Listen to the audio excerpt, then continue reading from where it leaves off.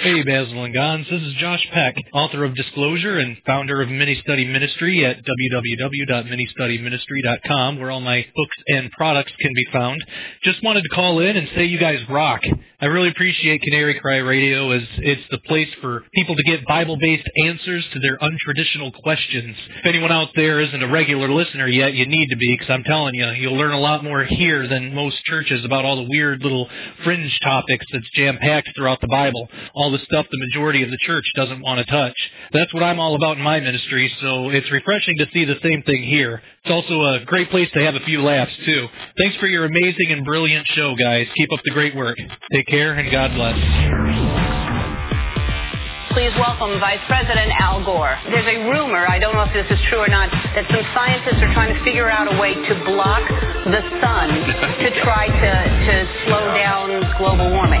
Yeah, it's a measure of the feeling of desperation that some of them feel. Are they really thinking they could do that? Well, some of them are seriously proposing, and I think it's completely nuts. Yeah.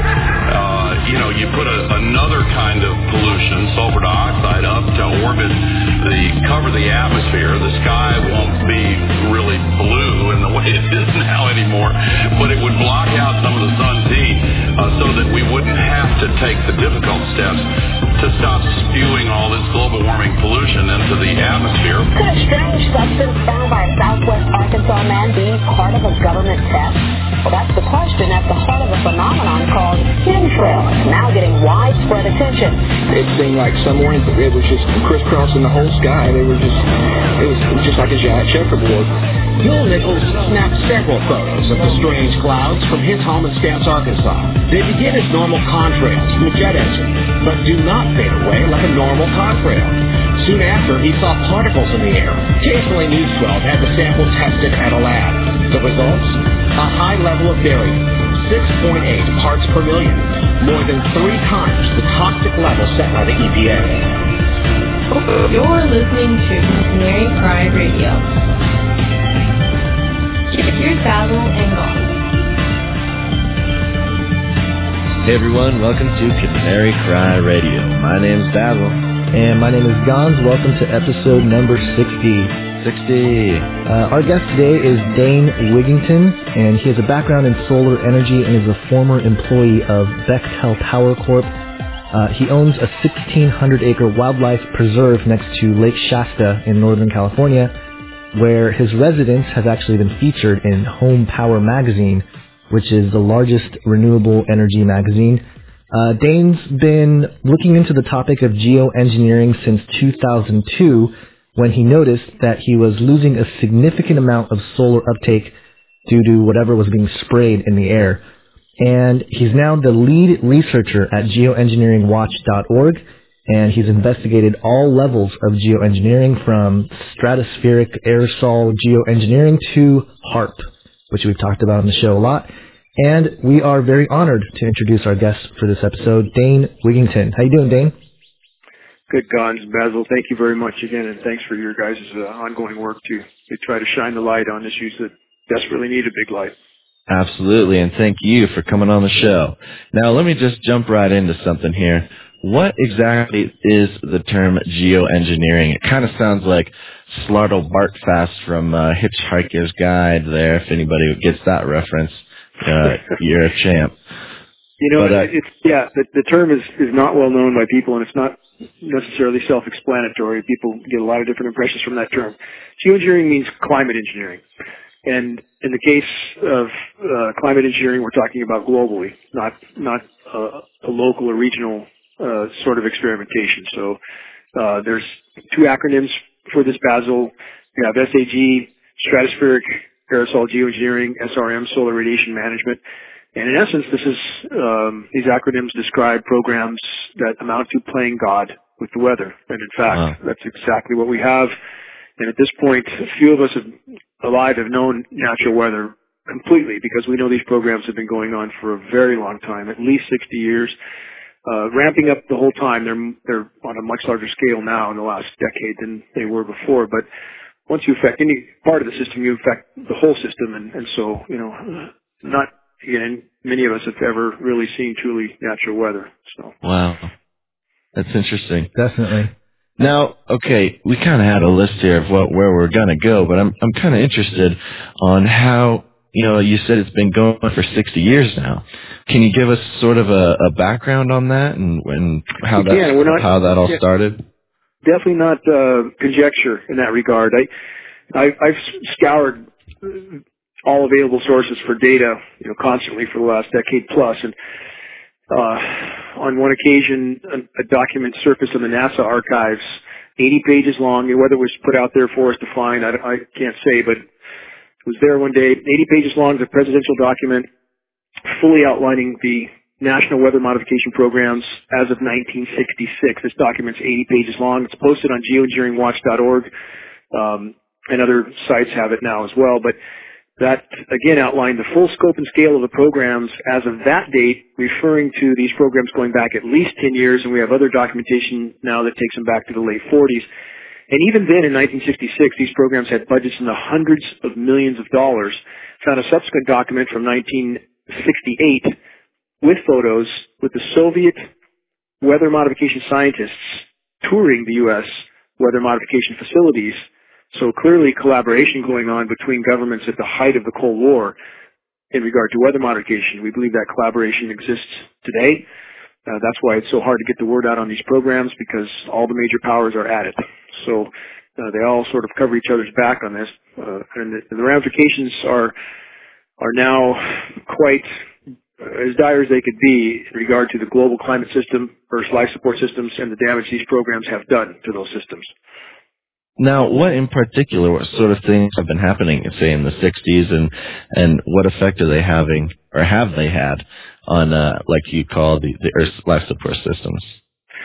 Obviously people ask why would they do this, and I think if one just stops to consider the obvious goals for people who crave power, to control the planet's life support systems is to control the planet and those on the planet, and we know that those in power are obsessed with such control, and they're addicted to such control. So, ultimately all such insanity goes back to the desire for power and control. The stated purpose, like on this document that I mentioned from the NASA archives, was to take rain from areas that they felt had excess and deposit them in areas they felt had deficiency. So again, it's to try to manipulate the system. But just as we see, Gonzo and Basil, with pharmaceutical approaches to the human body, you try to address one thing in a system that's been perfectly created, and it affects everything down the line negatively. And the same is true with climate modification. So the more they do, the more damage they've done to the system. They've shredded the ozone layer. They've completely thwarted the hydrological cycle, the rain cycle. They've disrupted upper-level wind patterns, which are being specifically manipulated now with ionosphere heaters around the globe. We can go into that. So at this point, there is no natural system. It's all being altered and mutated. And the more damage they do, the more they engage in these programs to try to mitigate the damage already done. And now they have triggered feedback loops that cannot be turned off. Methane expulsion, methane hydrate, ozone diminishment, and either one of which is a potentially life-ending scenario on the planet. And now it just seems a vicious cycle of the further we get painted into a corner, the more painting they do, and the more they try to throw out these programs, and the balance just goes further and further off. So we're all in a very deep, dark corner, yes, right now. Right. Now, you mentioned these feedback loops. Is that, can we extend that all the way out to things like Katrina and Hurricane Haiyan and things like that?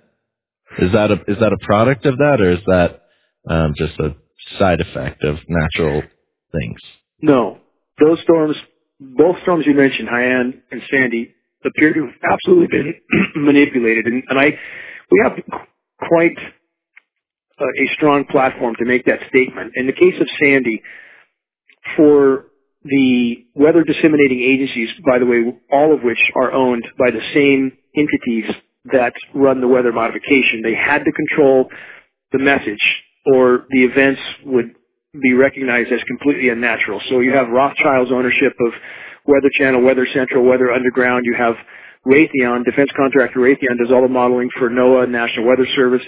Lockheed Martin does it for the FAA. So you have, this is why the message in regard to Hurricane Sandy, that they could miraculously know that Sandy was going to make a completely unprecedented 90-degree westerly turn 6-7 days out. There's simply no way they could have ever predicted or known that unless it was the scheduled weather. That's a key word. The weather is scheduled now at this point. So that storm was clearly engineered, although in the case of Sandy, we have satellite imagery that shows they were heavily aerosolizing that rotation, and it appeared they weakened the storm before it hit. Wow. That storm had a 940 millibar center, 1,000-mile circulation, should have been a Cat 3 or Cat 4. So it looked engineered, but it looked like it was a measured blow, maybe to send a message as to the power they had. In the case of Haiyan, oh, I'm sorry, go ahead. No, so you're saying not only it was Sandy not sort of a vicious side effect of weather control, but it was a conscious effort to create the storm and place it where it had been placed. However preposterous it sounds to people, if they examine the data is there to back this up. If we go back 200 years and told people you could talk on a box to someone on the other side of the planet, they would lock you up. So this technology exists, and we know this as well. We know they have the ability to suppress and completely diminish the cyclonic rotation. People should scratch their heads as to why there's been no major hurricane impacts in the U.S. coast. And Sandy was not a major hurricane, as I just stated, even though it did horrific damage. No major impact since 05-06, when even according to the Discovery Channel, the U.S. reinstituted its hurricane suppression program after that horrific year of 05-06. And they don't want hurricanes turning in the Gulf. None have. No major storms because they don't want the sea of oil sitting on the bottom of the Gulf to be churned up. They absolutely have the ability to suppress these rotations when they choose. We see it over and over on satellite imagery.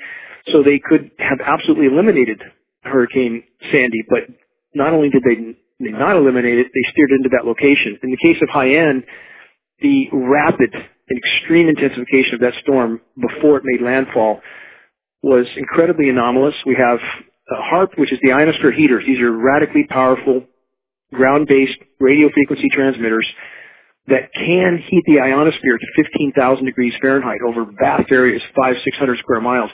That causes a bulge in the atmosphere. That allows them to steer the jet stream. It allows them to enhance storms. And so, again, in the case of Haiyan, they could have eliminated it. Not only did they not, it appears to have been intensified. And now we have, miraculously, right now, John Kerry in the Philippines making agreements to radically increase the U.S. occupation of the Philippines. You know, this is a 2 + 2 = 4 equation. We saw the same thing in Haiti, where there was very anomalous weather events that led to U.S. occupation. There again, we saw Pakistan. When Pakistan showed resistance to U.S. policy, they almost immediately found 20% of their country underwater. Same in Thailand, exactly the same scenario. So weather warfare is real. Weather warfare is now. These programs are being used for purposes that people can't quite get their arms around. Wow, that is fascinating. Now, you mentioned a couple of things like spraying and HAARP, and you talked a little bit about the ionosphere, temperature modification. But what are some ways that they're going about this, and is there anything that we can see directly? Well, what you have, Basil, is the academic community is scratching their heads and appears to have blindfolds and earplugs in, and their inability or unwillingness to recognize these issues, some for obvious reasons. I mean, I've spoken to NOAA scientists that told me off the record they know these programs are going on, but they're, in their words, alarmed as hell. They have no First Amendment protection, so they won't talk about it. But in these anomalies we see, jet stream manipulation, for example, you have the scientific community recognizing the jet stream is doing completely unprecedented things. And this is how the snowstorms that have been occurring, not just in the U.S., but now we see in the Middle East, these are completely engineered storms. If you examine the same scenario they use again and again, they'll put a massive dip in the jet stream, completely anomalous, pump some cold air south, pump, in many cases, subtropical moisture into it, as they do in the U.S. They'll take moisture from the Gulf of Mexico, combine it with a huge dip in the jet stream, and this 45-degree moisture miraculously just turns over to snow. And these are new terms, by the way, used by Weather Channel and Weather Central. And they try to coin terms that condition people to think this is somehow normal for it to snow now at 45 degrees. And yes, the temps come down after the nucleation process continues, but they have a whole host of tools in the toolbox for geoengineering, and many of the people can't really get their arms around, but we know the snow is nucleated. We've tested it. We're lab testing again now. And ice nucleation, we have the patents for this, one from NASA, artificial ice nucleation for weather modification. The Chinese scientists openly announced they were doing this. People can look this up. If they Google that exact term, Chinese scientists create artificial snowstorm, until they did $1 billion worth of damage to Beijing, at which time they quit talking about it. But bottom line is, again, the weather from top to bottom, from the jet stream to where the precipitation falls to what type of precipitation falls, all being engineered, top to bottom. So these sound like pretty complicated processes that you're talking about here. They are in some senses, but again, these guys have been at it for so long, and this is really a primary element of geoengineering. And you know, many were doubtful of Snowden's release on geoengineering. I felt it was authentic. It's exactly what we expect a government document to say, that if they stop these programs, the weather in the U.S. within a year would be absolutely horrific. Well, what made it so volatile? What has pushed the climate system into such an erratic, chaotic state? And there's a lot of, again, we have not been good stewards with the planet. You know, humankind has not been very good to the planet. There's no getting around that. A lot of people want to ignore that. But that being said, the single greatest cause, and I'm not saying the only cause by any means, but the single greatest component of climate disruption at this time appears to be, according to all the data, geoengineering. So, you know, it's playing weather whack-a-mole at this point. The more they force the system, the more the system forces back, the worse things get. The planet's natural response mechanisms that have been built into it to compensate are all being thwarted. And again, it's the pharmaceutical cure with the military-industrial complex agenda of power and control that is literally putting all life on Earth in the balance, quite literally. Right. Yeah, absolutely. Well, you know, I know that our audience is alert and aware about these issues, but I wanted to ask about chemtrails in particular because, you know, in California, where we are, even this morning, I mean, I took pictures of it. I mean, we see chemtrails. It's a daily thing now. And, you know, we see it in the skies. My daughter points out, hey, there's a big X in the sky over our school. I mean, what are they spraying? And for the skeptic, why should we believe that what they're spraying is actually harmful or affecting this geoengineering? Good questions, Gonzo. And for those that are skeptical, they simply have not looked at the data. We have video footage now of KC-10s, KC-135s, spraying at altitude, nozzles visible, spraying being turned on and off, up close video. I mean, there's positively no question this is going on. We have elements falling to the ground in lethal quantities, exactly the elements named in numerous geoengineering patents: aluminum, barium, strontium, manganese. Now we're detecting fluoride. There's Norwegian researchers that have gotten fluoride in 60 out of 60 tests they've taken. Wow. So when we have these elements falling to the ground, and many like to claim they're coming from China, California Air Resources Board has tested the aerosols from China. Heavy metals, with the exception of mercury, are not amongst those materials. They don't migrate across oceans. They're too heavy. So we know this is a localized disbursement. It matches the patents. And again, we have video footage of them spraying. And simply, you cannot have a long, expanding, and lasting trail without a particulate in that trail. And that's what we're talking about. These are particulate trails, not condensation trails, right. Particulate trails. So NOAA, National Oceanic and Atmospheric Administration, changes the science, just like when Fukushima happened, and suddenly they up the safe limits of radiation, which there is no safe amount of radiation. It's all right. But they change the science to match what they want people to believe. The original criteria for a naturally occurring vapor trail, 70 below, 70% humidity, and even then only 20, 30 seconds. That's what it said. Now you have a completely different list of, quote, scientific criteria. All the federal agencies adhere to this, just like they make up whatever science they want with WMD in Iraq or the Gulf oil spill. They just simply change the facts to suit their agenda, period. So we shouldn't be seeing anything up there. Right, but I mean, don't people that are within the organizations, I mean, how come they don't point stuff like that out? I mean, wouldn't they see the discrepancy between what has been, you know, the standards throughout, or not throughout history, but just, you know, up until that point, and then they see the change. Is there anyone that's speaking out within those organizations that, may be skeptical of what's going on?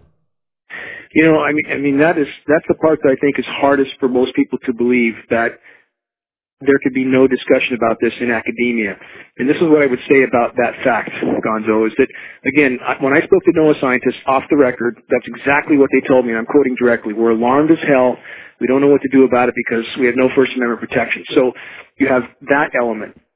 And the notion that academia could not know about this, or meteorologists could not know about this, they're either literally mentally retarded, clinically blind, afraid, or just lying their backsides off. I mean, it's one in those categories, and I think that's what we have. I mean, it's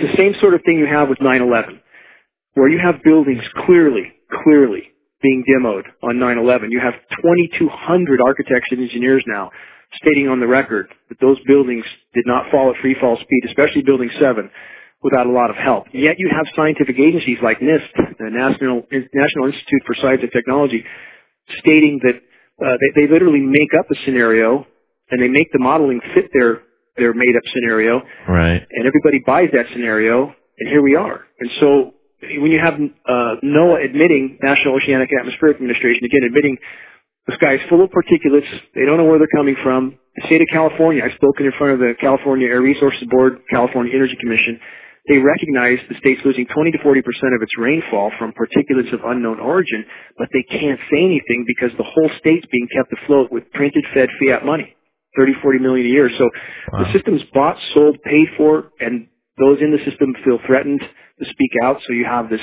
huge dam of silence. Right. So these particulates in the air, these chemtrails, these are particularly for affecting weather, or is this something a little bit more sinister? We can't know all the layers in the onion, and I think there are a great many, and a lot we can speak toward. In the case of, for example, fluoride, that we know from Norwegian researchers is in their rain test. A nanoparticulate of fluoride, if it's the smaller the particulate, it tends to migrate rain. So on the West Coast, we get hammered with spraying. Of course, the whole planet is, but the particulate size here is likely much smaller because it forms too many condensation nuclei, and the rain does not fall here. It migrates onward.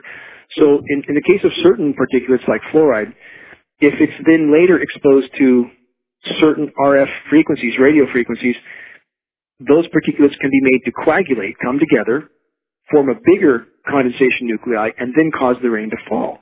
So they can, for weather mod purposes, yes, this is a way to migrate rain from one place to another, drought one place out for various reasons. Perhaps California is being droughted out right now for derivatives trading advantages, or simply to bring the state to its knees. But also the biological testing. I mean, you have credible organizations like the Carnicom Institute identifying some very, very alarming pathogens in some of these samples. And you have areas like Northern California, according to even mainstream media, 50% chronic illness. So, it's hard to argue. They know that certainly those spraying these elements know how toxic they are. In the case of the heavy metals alone, they're doing it. It causes a cognitive dysfunction. We're seeing the stats from that. So I think there's a lot of elements here, Gonzo. Weather warfare, weather manipulation for that purpose, perhaps sickening up a population, which makes it less liable to protest against such things. And I think there's a great many layers to the onion here. Right. Or a need of health care at that point. Right, that's what I was going to say. Yeah. Some form to get them to get on some more prescription drugs. But what about advances in technology? I mean, nanotechnology seems to be on the horizon here. What do you think that they're using some of these chemtrails to test out even more, highly technical things like, nanotubes and various technologies that we don't even know about? I do. I think that what we know about is probably the tip of the iceberg to what they're doing, and what we know about is bad enough. And then people always ask, well, why would they do this? They being the global power structure, if it's going to harm themselves as well. On that note, for chelation, we know of a very expensive, exclusive chelating method. It's one facility in Germany. It's not available to the general public. I've spoken to a researcher that's managed to get in several times. the blood is pulled from the system and it's literally cleansed. The system is cleansed, and if this was done by the elites even once annually, they could exempt themselves from many of the buildup effects. As far as the rest of the planet goes, the feedback loops that are triggered and methane hydrates, you talked about the increased spraying down your way, Gonzo.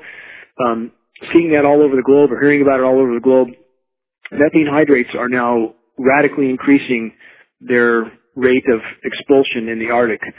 And this is not being talked about by media. I believe the power structure is panicked from this event that's unfolding. They know it will sink the entire ship, and they're trying to respond, and the only way that they know how to respond is to do more of what they're doing. So, if pounding your head against the wall doesn't work, you just pound it harder. That's their mentality. And they're literally pounding the nails into our collective coffin right now, all of us, including them. But this is their mentality. Same mentality that detonates 2,000 nuclear bombs on planet Earth. There's no sanity. Yeah, interesting. Now, along with the chemtrails and the effects from that, does this have anything to do with ocean acidification? I know we've mentioned that before. It does. It does. When the methane hydrate migrates from the seafloor to the surface, it has a profound acidification effect. We're seeing right now oceans are quite literally collapsing around the globe. You have anoxic zones with no oxygen, 400 plus dead zones around the planet that we know of. Plankton, and this is where the equation gets particularly dire. As you have geoengineering shredding the ozone layer, which we know is occurring. The science is very clear on that. It's not the CFCs, which was a red herring, and not that that's good for the atmosphere, but that was stopped 30 years ago, so why do we have a massive and growing northern hemisphere ozone hole? So the geoengineering particulates, when you spray those in the atmosphere, it shreds ozone. Now we have UVB readings coming down, and we're monitoring this, by the way. Our group is monitoring UVB. It's minimally 1,200% higher than we're being told, 1,200%. It's killing plankton. And now you have global plankton stocks down 50%. Plankton creates 50 to 60% of Earth's oxygen content. You have these cycles are starting to feed into themselves from every direction. So the acidification, you have the UVB killing the plankton, you have the ice cap is melting, although they're trying desperately in the way they know how to shade the Arctic and artificially chemically nucleate ice for the surface area to expand a bit. But they're literally trying to stop a tidal wave with a Dixie cup at this point, and it's a matter of time. The ice will melt, the plankton or the methane will continue to expel, and I believe our only chance is to let the planet respond on its own the way it was created to respond. And short of that, if geoengineering is not halted, I think our horizon looks dim indeed. Yeah, it does not sound good. Now, do these processes have anything to do with things like tsunamis or earthquakes or any sort of maybe a little bit less weather-related things? Yeah, it does. It does. That's a good question, Basil. Again, we're into areas that people can't get their arms around. The notion that a seismic event could be triggered by human intervention is beyond what most people can imagine. But we know, for example, in the right area, a correctly placed hydrogen bomb might trigger a seismic event. But even with HAARP, and that stands for High Frequency Active Auroral Research Program, and it simply means it's an extremely powerful radio frequency, about 3 billion watts, that can cause a electrical chain reaction in the ionosphere, but they can also bounce that signal back down into the planet, and that signal can cause a vibration. In fact, a lot of people are hearing this around the globe. They're hearing these rumbles and noises, and the data would say this is directly related to, there's 26 or 28 of these facilities around the globe. If they concentrate it on a certain area, and we can see that signal, there are monitoring agencies where that signal shows up, like we saw above the epicenter of the Japan quake. So was that something that was triggered? And again, this is from many people beyond what they are willing to even consider as a reality. But and even though I knew the technology was there, I certainly was still skeptical to some degree until before the Japanese quake. 3 days before, I was asked by a friend who has a relative in Army intelligence who lives on the California coast in Eureka. She was told to be away from the coast on that Friday morning. And this was Tuesday before that morning, and I didn't give it much thought because you hear things like that all the time. And you can imagine how shocked I was to see that happen Friday morning. So A lot of dots connect there. We know the signal was there for several weeks above that epicenter area. We know the HAARP signals were there. And under the right conditions, if one looks at the technology of beaming that kind of power into the crust of the Earth, it can have profound effects. So, yes, to answer your question in long form, Basil, it appears that they can and have triggered seismic activity. Wow. That's amazing. John's, you still there? Yeah, still here. Okay, good. Wow. My goodness. These are like kids, Basil, it's like crazy kids in a sandbox with lethal toys, and they just, they're clinically insane. They're, for all lack of any better word, they're just evil, and right. It's and the potential now for destroying life on Earth is very real and unfolding, and this right. is of all the things to focus on. Geoengineering is the single largest assault against everything created that lives and breathes, and it's the issue that can unite people. It can bring people together from every political stripe, from every perspective. This is an all-out assault on life. If you can't walk out your door and breathe without sucking this in, you've got a very real and immediate problem, and not to mention what it's doing to the other aspects of the planet. Right. Now, short of divine intervention, what's to be done about this? Well, just from the bottom to the top. I take that question very seriously, and I feel this is my post, or I wouldn't be at this. I mean, this is what I feel I'm supposed to be doing, and I take that seriously. And on that note, as dim as the horizon looks, and as far into the curve as we are, I believe that every single person we wake up, whose field of vision we help to expand, matters. And that if this one issue could be brought to light, that where people all over the globe realized that they were expendable, not only expendable, but a liability to the power structure, and that would unite us against this element of insanity and evil, if you will, then that is a giant leap in the right direction, no matter what. And as far as what other forces are there to help us, and the Creator, and whatever other elements may go along with that, I think we have to hope for that, and not lose sight of that fact. And in the meantime, keep our eye on the ball. That none of us can know what the future will bring, but we do know that we're supposed to follow through with what appears to be a responsibility to speak to the truth, to stay at our post, to man that post until we're relieved, period. And again, from whatever perspective a person might have, whatever belief system or so forth, it's hard to argue with those principles. Those are biblical principles. They're principles in other belief systems as well. And I think they're principles that really can't be argued with. You can't. Right. So I think we stick to those laws for life, period, and do the right thing because it's the right thing to do, and we leave the future in bigger hands, eh? Right, absolutely. Yeah, I mean, our audience is of an evangelical Christian bent, and, we do look at the Bible as a way to shape our worldview. And it's interesting because there's a section in the Bible, in the book of Matthew, it's called the Olivet Discourse, and Jesus talks about the end of the age and, what we can expect to see. And it's just fascinating there because he talks about, nations will rise against nation, kingdom against kingdom, and then he says there will be famines and earthquakes in various places. And, most people throughout history have read that, and it's like, just a natural phenomenon, it's going to increase and this and that. But in light of all this information, it's just really fascinating because maybe he knew 2,000 years ago that there's going to be, the Bible already talks about a global world structure that's going to be, happening towards the end of the age, but, maybe he knew that these are the folks that are going to be actually controlling the weather and manipulating it and things of that nature. So it's fascinating to consider those things.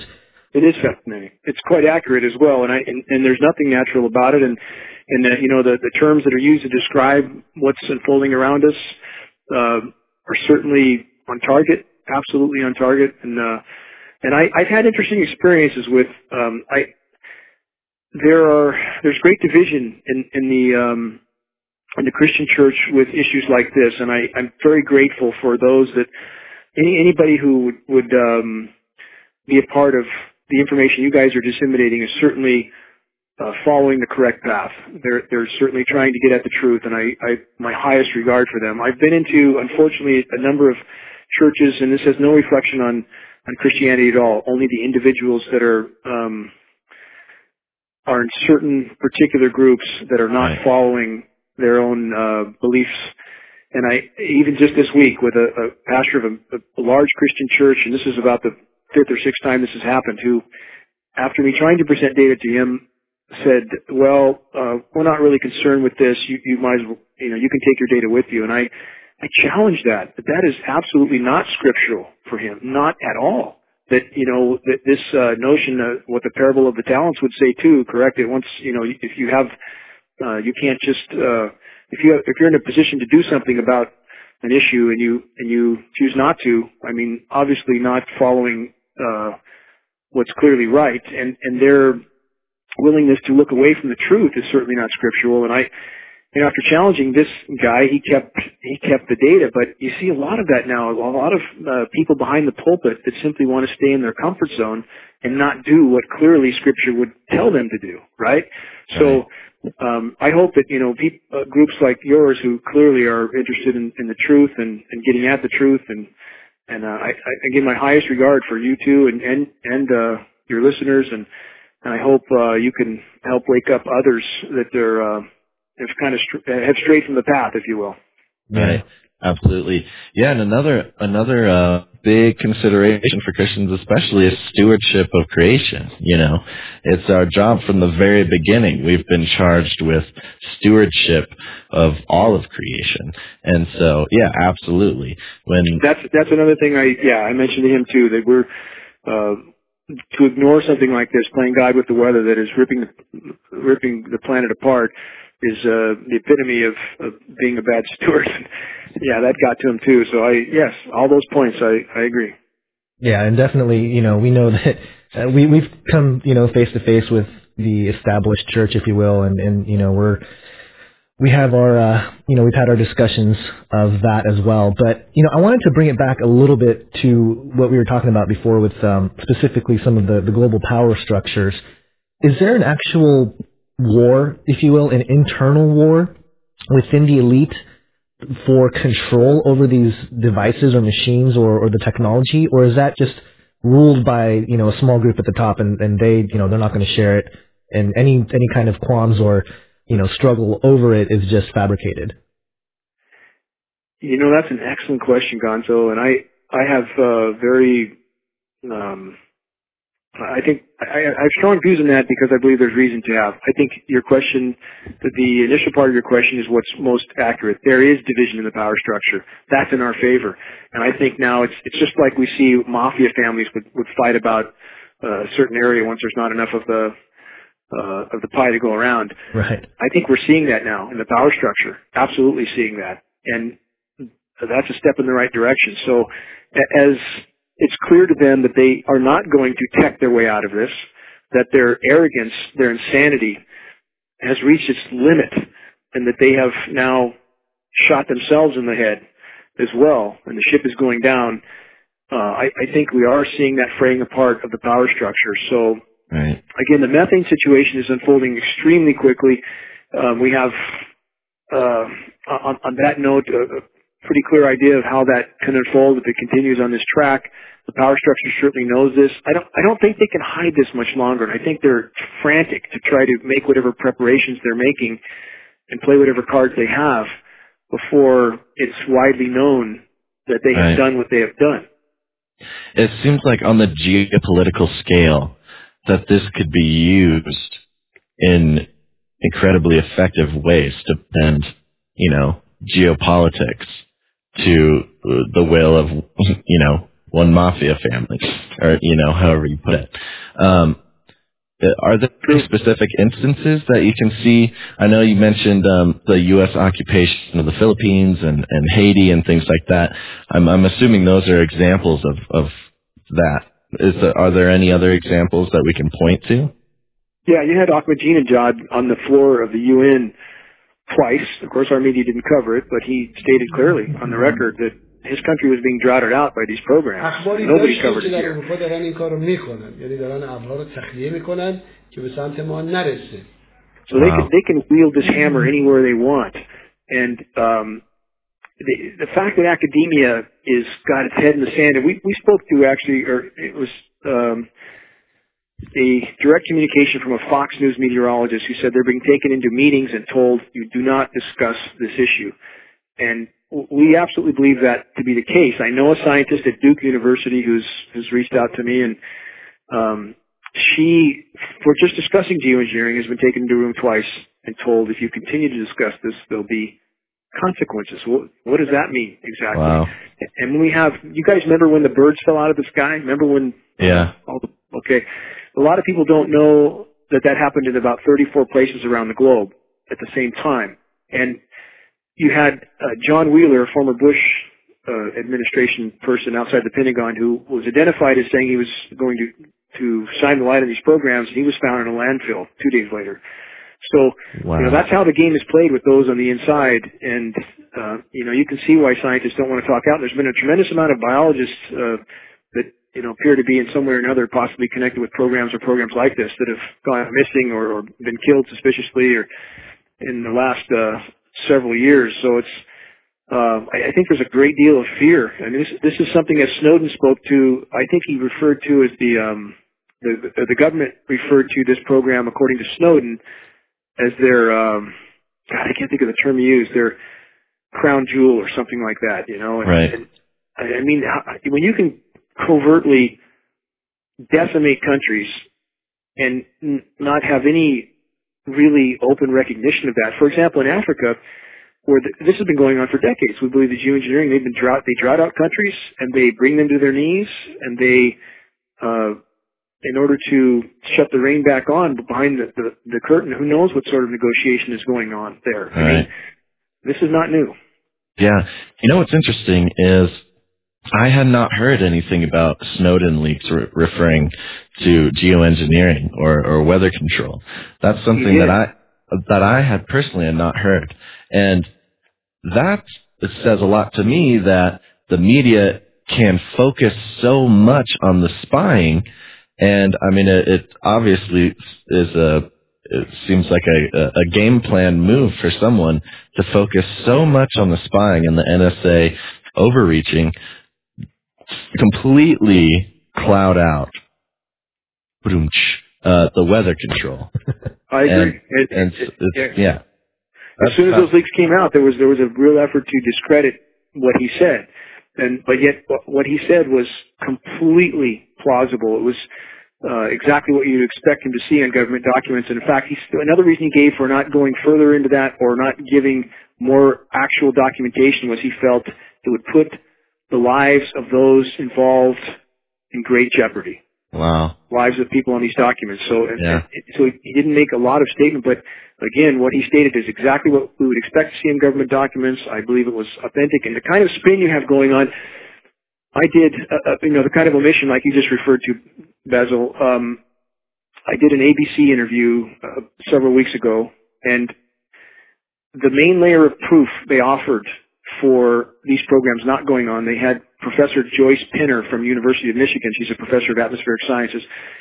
They framed her into a question. She looked uncomfortable on the film, but they basically told her to answer what was in jet exhaust, which is not our discussion. We're not talking about jet exhaust, but they framed her in a way where she looked like she knew nothing about geoengineering, like she'd never even heard of it. Wow. If you Google her name, of course, she does lectures on geoengineering frequently. Had just done one for MIT discussing the spraying of particulates into the atmosphere for solar radiation management. I mean, and absolutely no indication of that with ABC. And this is the degree they go to just, it's not deception or spinning, it's just really an out-and-out lie. Yeah, just bold-faced lies.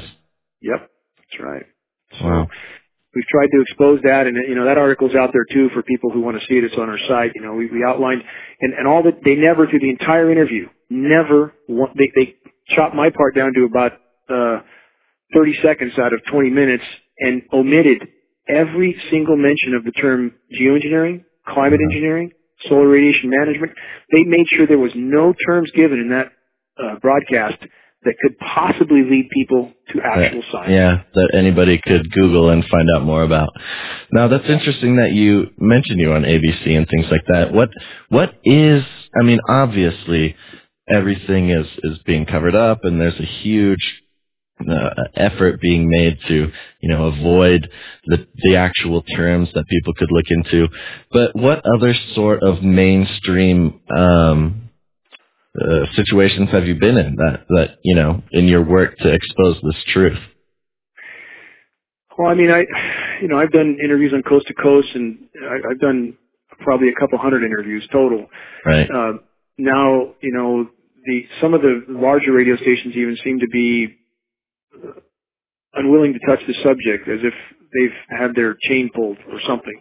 And if you look at the wider context, if you look at the whole climate situation and the geoengineering component of that, I believe the ramifications are so dire that you can really link this to, for example, you guys know that Homeland Security has bought, what is it, 2.2 billion rounds of 40 caliber hollow point? Yes. You guys know that? Yeah. So I believe even you can tie geoengineering into this, that at the point in time that the majority of the population realizes that Junior's autism and Granny's Alzheimer's and their own hack and their garden that won't grow anything anymore and the ripped apart climate, and all of this is a part of these experiments that have been done without their knowledge and consent, that the power structure knows that that's the point in time when the population is going to grab the pitchforks and the torches.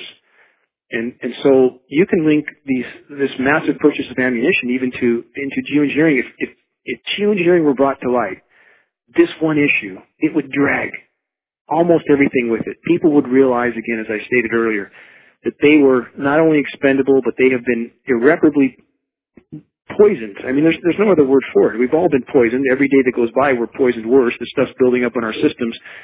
And I think if we could just reach critical mass on this one issue, it would change the flavor of what we face so radically that it would be a giant leap in the right direction. Again, the rest we have to leave in bigger hands.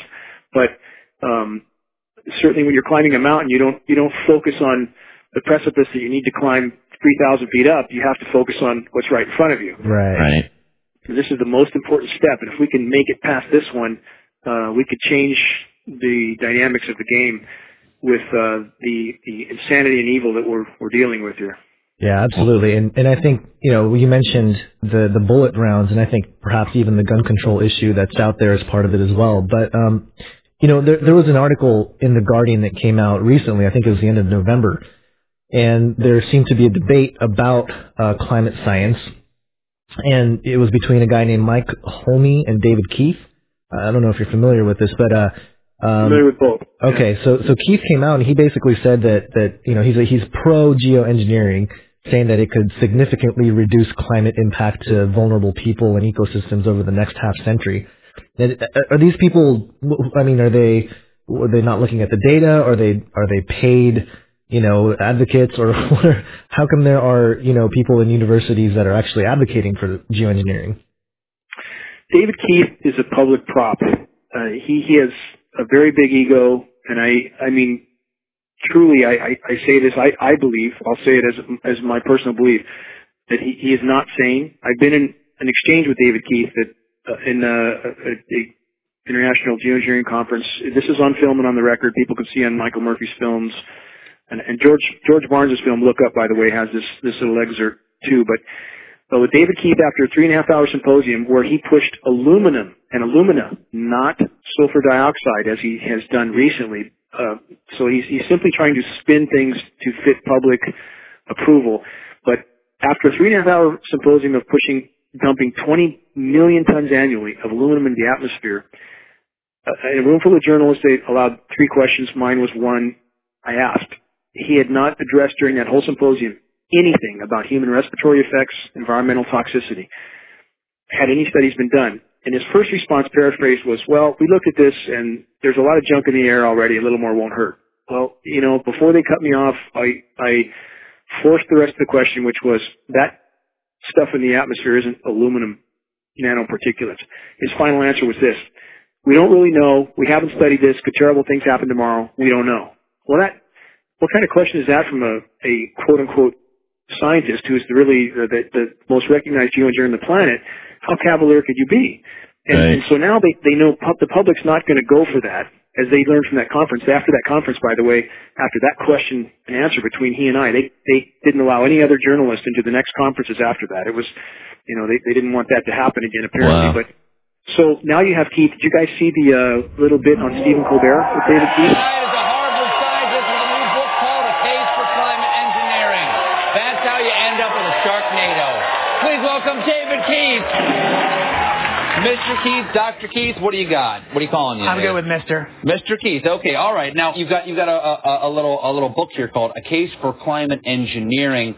How will we save the planet? Because all the people, all the Chicken Littles out there are saying that the planet is warming up. You don't believe that, do you? I totally believe it. It is warming up, and I've been thinking about, along with many other people, ways to stop it. Okay. Does it involve me using one of those little pigtail light bulbs? That is a useful thing to do, and I have those in my house, but I'm thinking about something else. Okay, good. What's the other thing? Because I'd like to do anything other than that. Exactly. Okay, so what do we do? So the other thing is horrifying. It is that you could actually spray sulfuric acid in the stratosphere 20 kilometers over our head and use that to stop the planet warming up in a ugly tech fix. You could spray something into the atmosphere to change. Okay. Spray pollution into the atmosphere to stop it warming. So in the end, pollution saves them all. We owe pollution. We owe acid rain an apology, is what you're saying. It would be a totally imperfect technical fix. Okay. It would have risks. It wouldn't get us out of the long-run need to stop polluting, but it might actually save people and be useful. Okay, so again, I interrupt you slightly there. How does it work? How many planes are we talking about here? How do you do this? So let's say you wanted to stop it warming in 2020. You'd start with a fleet of just 2 or 3 kind of modified business jets. What kind of like a G6? Yeah, like a G6. Like a G6. That's it. A G6. And you'd put, say, 20,000 tons of sulfuric acid into the stratosphere every year, and each year you have to put a little more. And this doesn't, in the long run, mean that you can forget about cutting emissions. We will need to rein in. No, we'll get to it eventually. Yeah. But it does. In the meantime, we're shrouding the earth in sulfuric acid. So people are terrified about talking about this because they're scared that it will prevent us cutting emissions. Right, and also that it's sulfuric acid. It is. You're bearing the lead. Is there any possible way this could come back to bite us in the blanketing the earth in sulfuric acid? Because I'm all for it. This is the all-chocolate dinner. I still get to have my CO2, and I just need to spray sulfuric acid all over the earth. Right question, but we put 50 million tons of sulfuric acid in the air now as pollution, and it kills 1 million people a year worldwide. Okay, and that's good or bad? It's terrible. But it'll be better if we put more in. We're talking about 1% of that, a tiny fraction of that. So we should reduce that sulfuric acid. So if it kills 1 million people and we're only doing bad. 1% more, we're just killing 10,000 more people. You can do math. Okay. But that's so killing people is not the objective here. Killing people, not the objective. I just wanted to be clear. Actually slowing climate change, stopping climate change in a way that could help people this generation, people living now, in a way there's no other easy alternative. Can you just do it for part of the planet? Pretty much the whole planet. No, but could you? Could you just just make things better for the United States? Very hard to do. It seems that this is mostly global. But the big fear is that one country will want it one way and one the other, like 2 frat boys arguing over the thermostat. And in many ways, the biggest fear here, but we have no idea how to actually agree about how to control the planet's thermostat. So let's say the United States and China say, yeah, let's do it. But Russia and India say, yeah, not do it. This is the kind of stuff I wake up sweating about. Exactly. Well, it's your idea. No, it actually turns out to be an old idea. This was known since President Johnson. And the scientific community mostly decided not to talk about it for fear that people would then lose the threat of cutting emissions. Now, what happens to the sulfuric acid after it's sprayed? Does it just stay up there? No, it rains down. Okay. But as I said, it rains down. Okay. It's a tiny addition to what we're already doing. Have you gotten some grief for suggesting this? Sure. I mean, this is like writing a book that's the case for leprosy. But do you have one of those? Is that nice? Yeah, it's a great weight loss plan. But also, many people are happy that people are finally talking about this because while it is ugly, it does appear that it really could do some good. Could an individual start this? In practice, only a country. A big Okay. country. What about a man in like a hollowed-out volcano with henchmen who occasionally shakes his fist at the sky and says, "They said I was a fool at Harvard. Who's the fool now?" It's the natural worry. I won't shake your fist and say the fools. It's the natural worry, but I think in the end, no. This would be done by major countries, but the problem is how countries agree about where to set the thermostat, who decides. And my biggest reason for writing the book and for talking about it is my view that we won't make good decisions in ignorance. So we have to have the discussion now so that when it becomes our last hope, people can say, "Hey, we talked about this. Remember, we said we get to do it." The worst way to make decisions about this would be if we all agree that we won't talk about it in polite society, we suppress it, which is basically what had been happening, and then in 2030, suddenly in a crisis, we make fast decisions. Maybe it's happening already. You ever look at those planes up there? They have contrails behind them.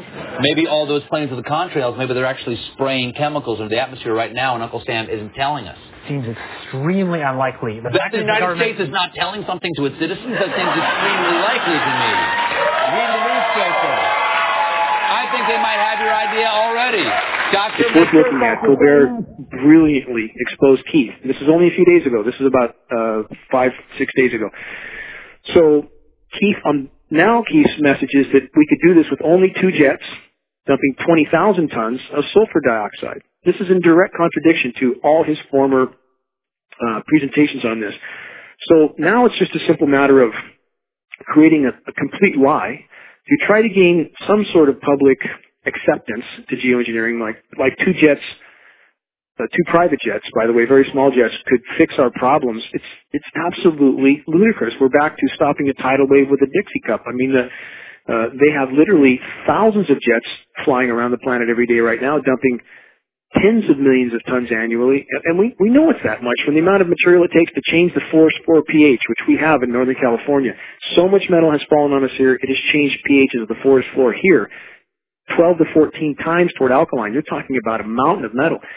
So now he's out there trying to completely spin some yarn about a couple jets fixing the climate problem, and it's just he's a public prop. That's all. So all these debates that go on back and forth, Gonzo and Basil, are simply to try to take people's eye off the ball, make them think that geoengineering hasn't started when it has. It's just simply for distraction. And David Keith is simply a prop. That's all he is. Wow. Yeah. Well, so let's talk about this. We know this is all going on. We know, especially with the heavy metals in the air, is there anything that the layman can do, just even on a personal level, to try to curb the effects, the negative effects of, for instance, chemtrails and spraying and the metals in the air and things like that? Is there any, simple tactic we can do just to alleviate some of those negative effects? Yes, dietarily, there's a lot you can do.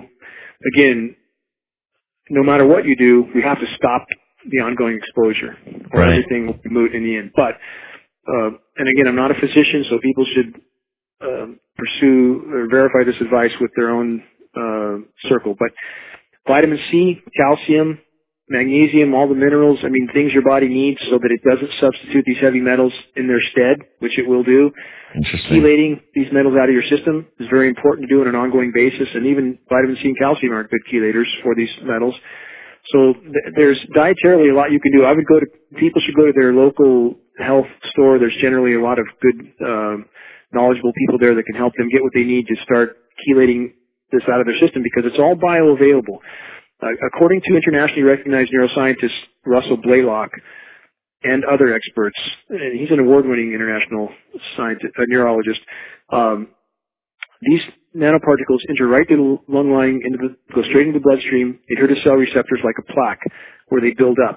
And this is bioaccumulative. And by the way, to put David Keith in this equation and their lack of regard for what these particles do, I was given emails from a Stanford bioscientist nanoparticulate specialist whom I went to Stanford and interviewed, And she had emails back and forth with David Keith discussing what I'm discussing with you now, the effect of these nanoparticulates and human macrophages and the system as a whole.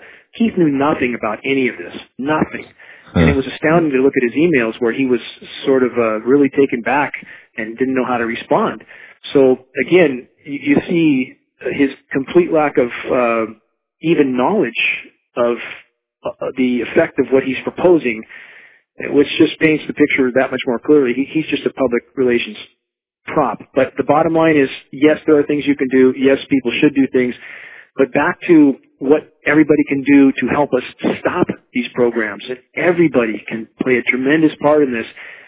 People now are realizing, because of these radical weather fluctuations, we're seeing 50, 60-degree fluctuations in a day in many locations. It's astounding. And an example I give often, guys, is May 1st of this year, Amarillo, Texas, was 100 degrees on the ground, all-time record for the day. It snowed the next day. Now, how do you go from 100 degrees to snow in one day? And we're seeing 50, 60-degree swings all over. So people are noticing something's wrong. Even people that are focused on what's happening with the climate and not acknowledging geoengineering are now realizing something's radically wrong. Everyone from their own home computer can find these people, find these groups, find journalists, get credible data. And we have on geoengineeringwatch.org a lot of credible articles. We actually have our own program to do exactly this right now with a core group of people. And we're mailing targeted emails with very polished messages to these key people that we locate their contacts, and we plead with them to investigate geoengineering. We give them some credible data, and we hear back from a lot of these people now that they simply didn't realize this was going on. And we need to start those spot fires. Everyone can help us start those spot fires of awareness. And if we get enough of those spot fires going, it'll merge into a giant blaze, and they won't be able to put it out. We'll get this to light. Absolutely. Yeah, definitely. I had a question that might, it's a different sort of angle at this, but just scripturally bringing it back to the Bible a little bit, it talks about this Antichrist figure, this world system at the end. And, we look at a lot of things like transhumanism and all these different things that are promising us a lot of, life extension, and Ray Kurzweil, Google, trying to defeat death, and they're trying to push us towards this merge with technology. Do you think that is part of sort of a Hegelian dialectic type thing going on, where they're destroying the planet, they're destroying us? Well, they can say, hey, look, here's a solution for you guys. Let's, we have this technology that can, help you guys extend life and all this stuff. Not, moving away from the sort of natural aspects of creation and how we can, be symbiotic with creation and extend our lives that way, or be healthy in that way. Do you think there's something there, or do you think I'm crazy? Yes. Yes, I do. Now, I think that there's two sides to that. Yes, are they trying to, we see obviously with GMOs and things of that nature that effort is absolutely there. There are some that have subscribed, in the case of the climate engineering, that this is an attempt to kill all life on Earth and replace it with something synthetic. I don't believe that that's truly the end goal. What I believe is that they've tried to, on a limited basis, accomplish what you just outlined. And even in the case of human beings, I mean, only God knows what sort of experimentation they're doing now. And really, there's no way we can know what part of that is already happening with us with the materials we have already absorbed. There's technology called electronically stimulated biotech, in which we could all be seeded with particles that could be then electronically stimulated pathogens, for example, that might become virulent when exposed to that frequency. So this is real technology that exists. So is this all going on? It appears that it's probable that it is. And we know in the case of GMO crops it is. And now with geoengineering, because those particles are bioavailable, according to German and Norwegian researchers, again, they're seeing horizontal gene mutation in all plant life. And that probably means all life, period, at this point. So they're doing this, but I believe also, again, that the power structure now it realizes, certainly, that they have torpedoed their own ship, and the ship's going down fast. And this could be a good thing for us, and that the rest of us, and that it brings this to a head, and it perhaps gives us some chance at stopping this juggernaut of total insanity. So although I believe they've tried to do that type of genetic modification, and they have in many cases, many we know about and probably a lot more we don't, I think ultimately what's happening now with the planet was not part of their plan. Methane hydrate release, ozone collapse, and I think that they're increasingly in a panic and also fighting amongst themselves, as Basil and I discussed. Absolutely. I mean, I think that hits the nail right on the head there. So what was your email one more time? Or not your email, your website one more time. Our website is geoengineeringwatch.org.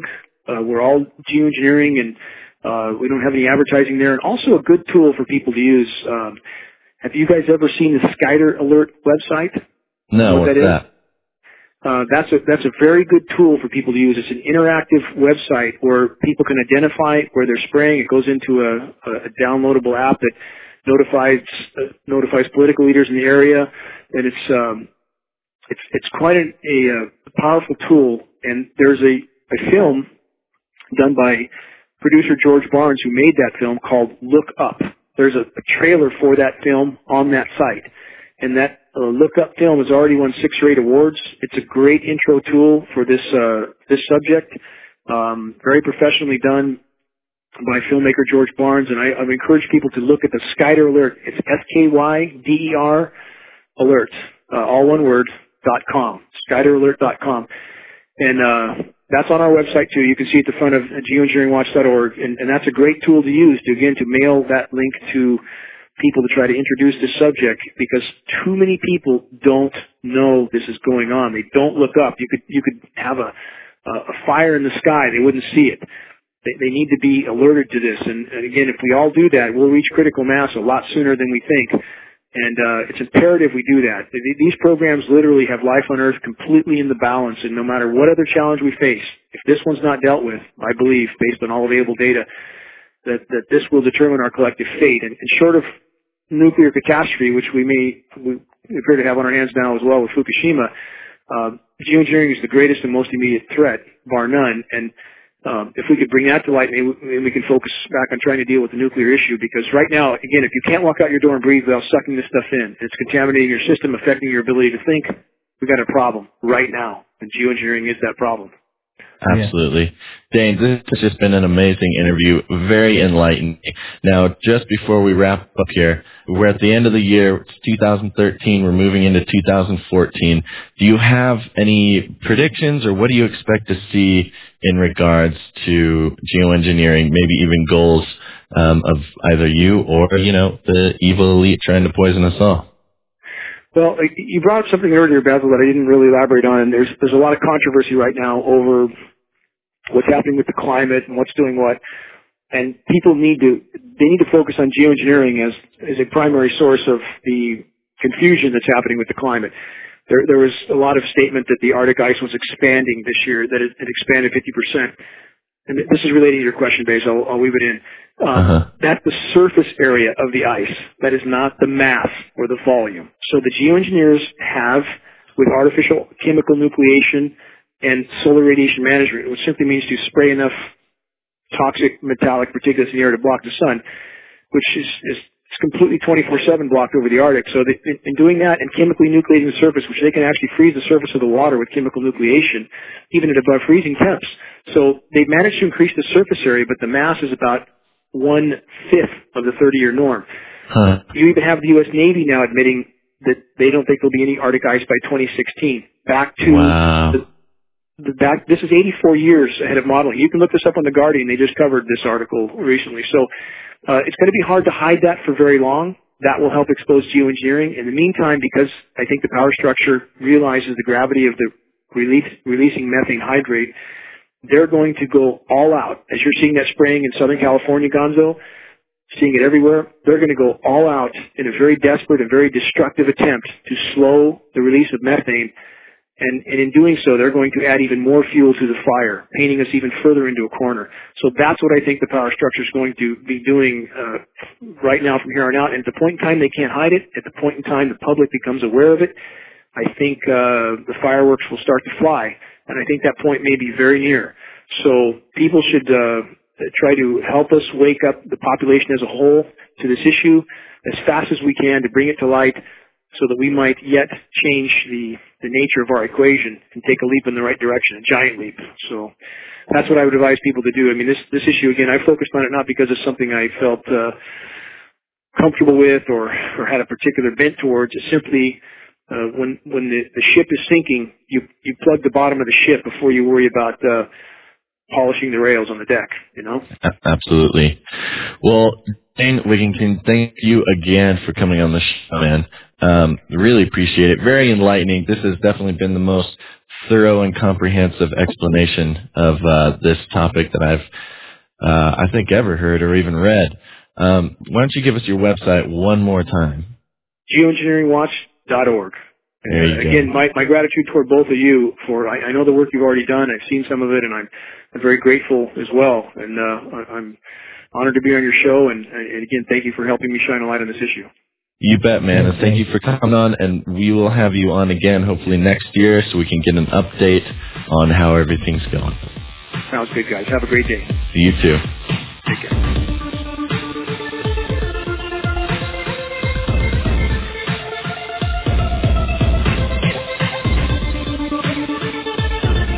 The views and opinions expressed by the authors and guests on this program are not necessarily those held by the hosts of Canary Cry Radio or its community. Make sure to visit canarycryradio.com for show notes, episode archives, forums, and more. You can contact us by clicking on the Contact tab or emailing us directly at canarycryradio@gmail.com. If this episode touched your life, your worldview, or your beating little heart in any way, please consider supporting the show financially. You can do so by visiting canarycryradio.com and clicking the support tab. There you can sign up for a small monthly donation. Or if commitment's not your thing, you can leave a one-time donation in any amount. Canary Cry Radio is and will always be free, so your support is what keeps us on the air. Make sure to catch the next episode of Canary Cry Radio, and until then, think outside the cage.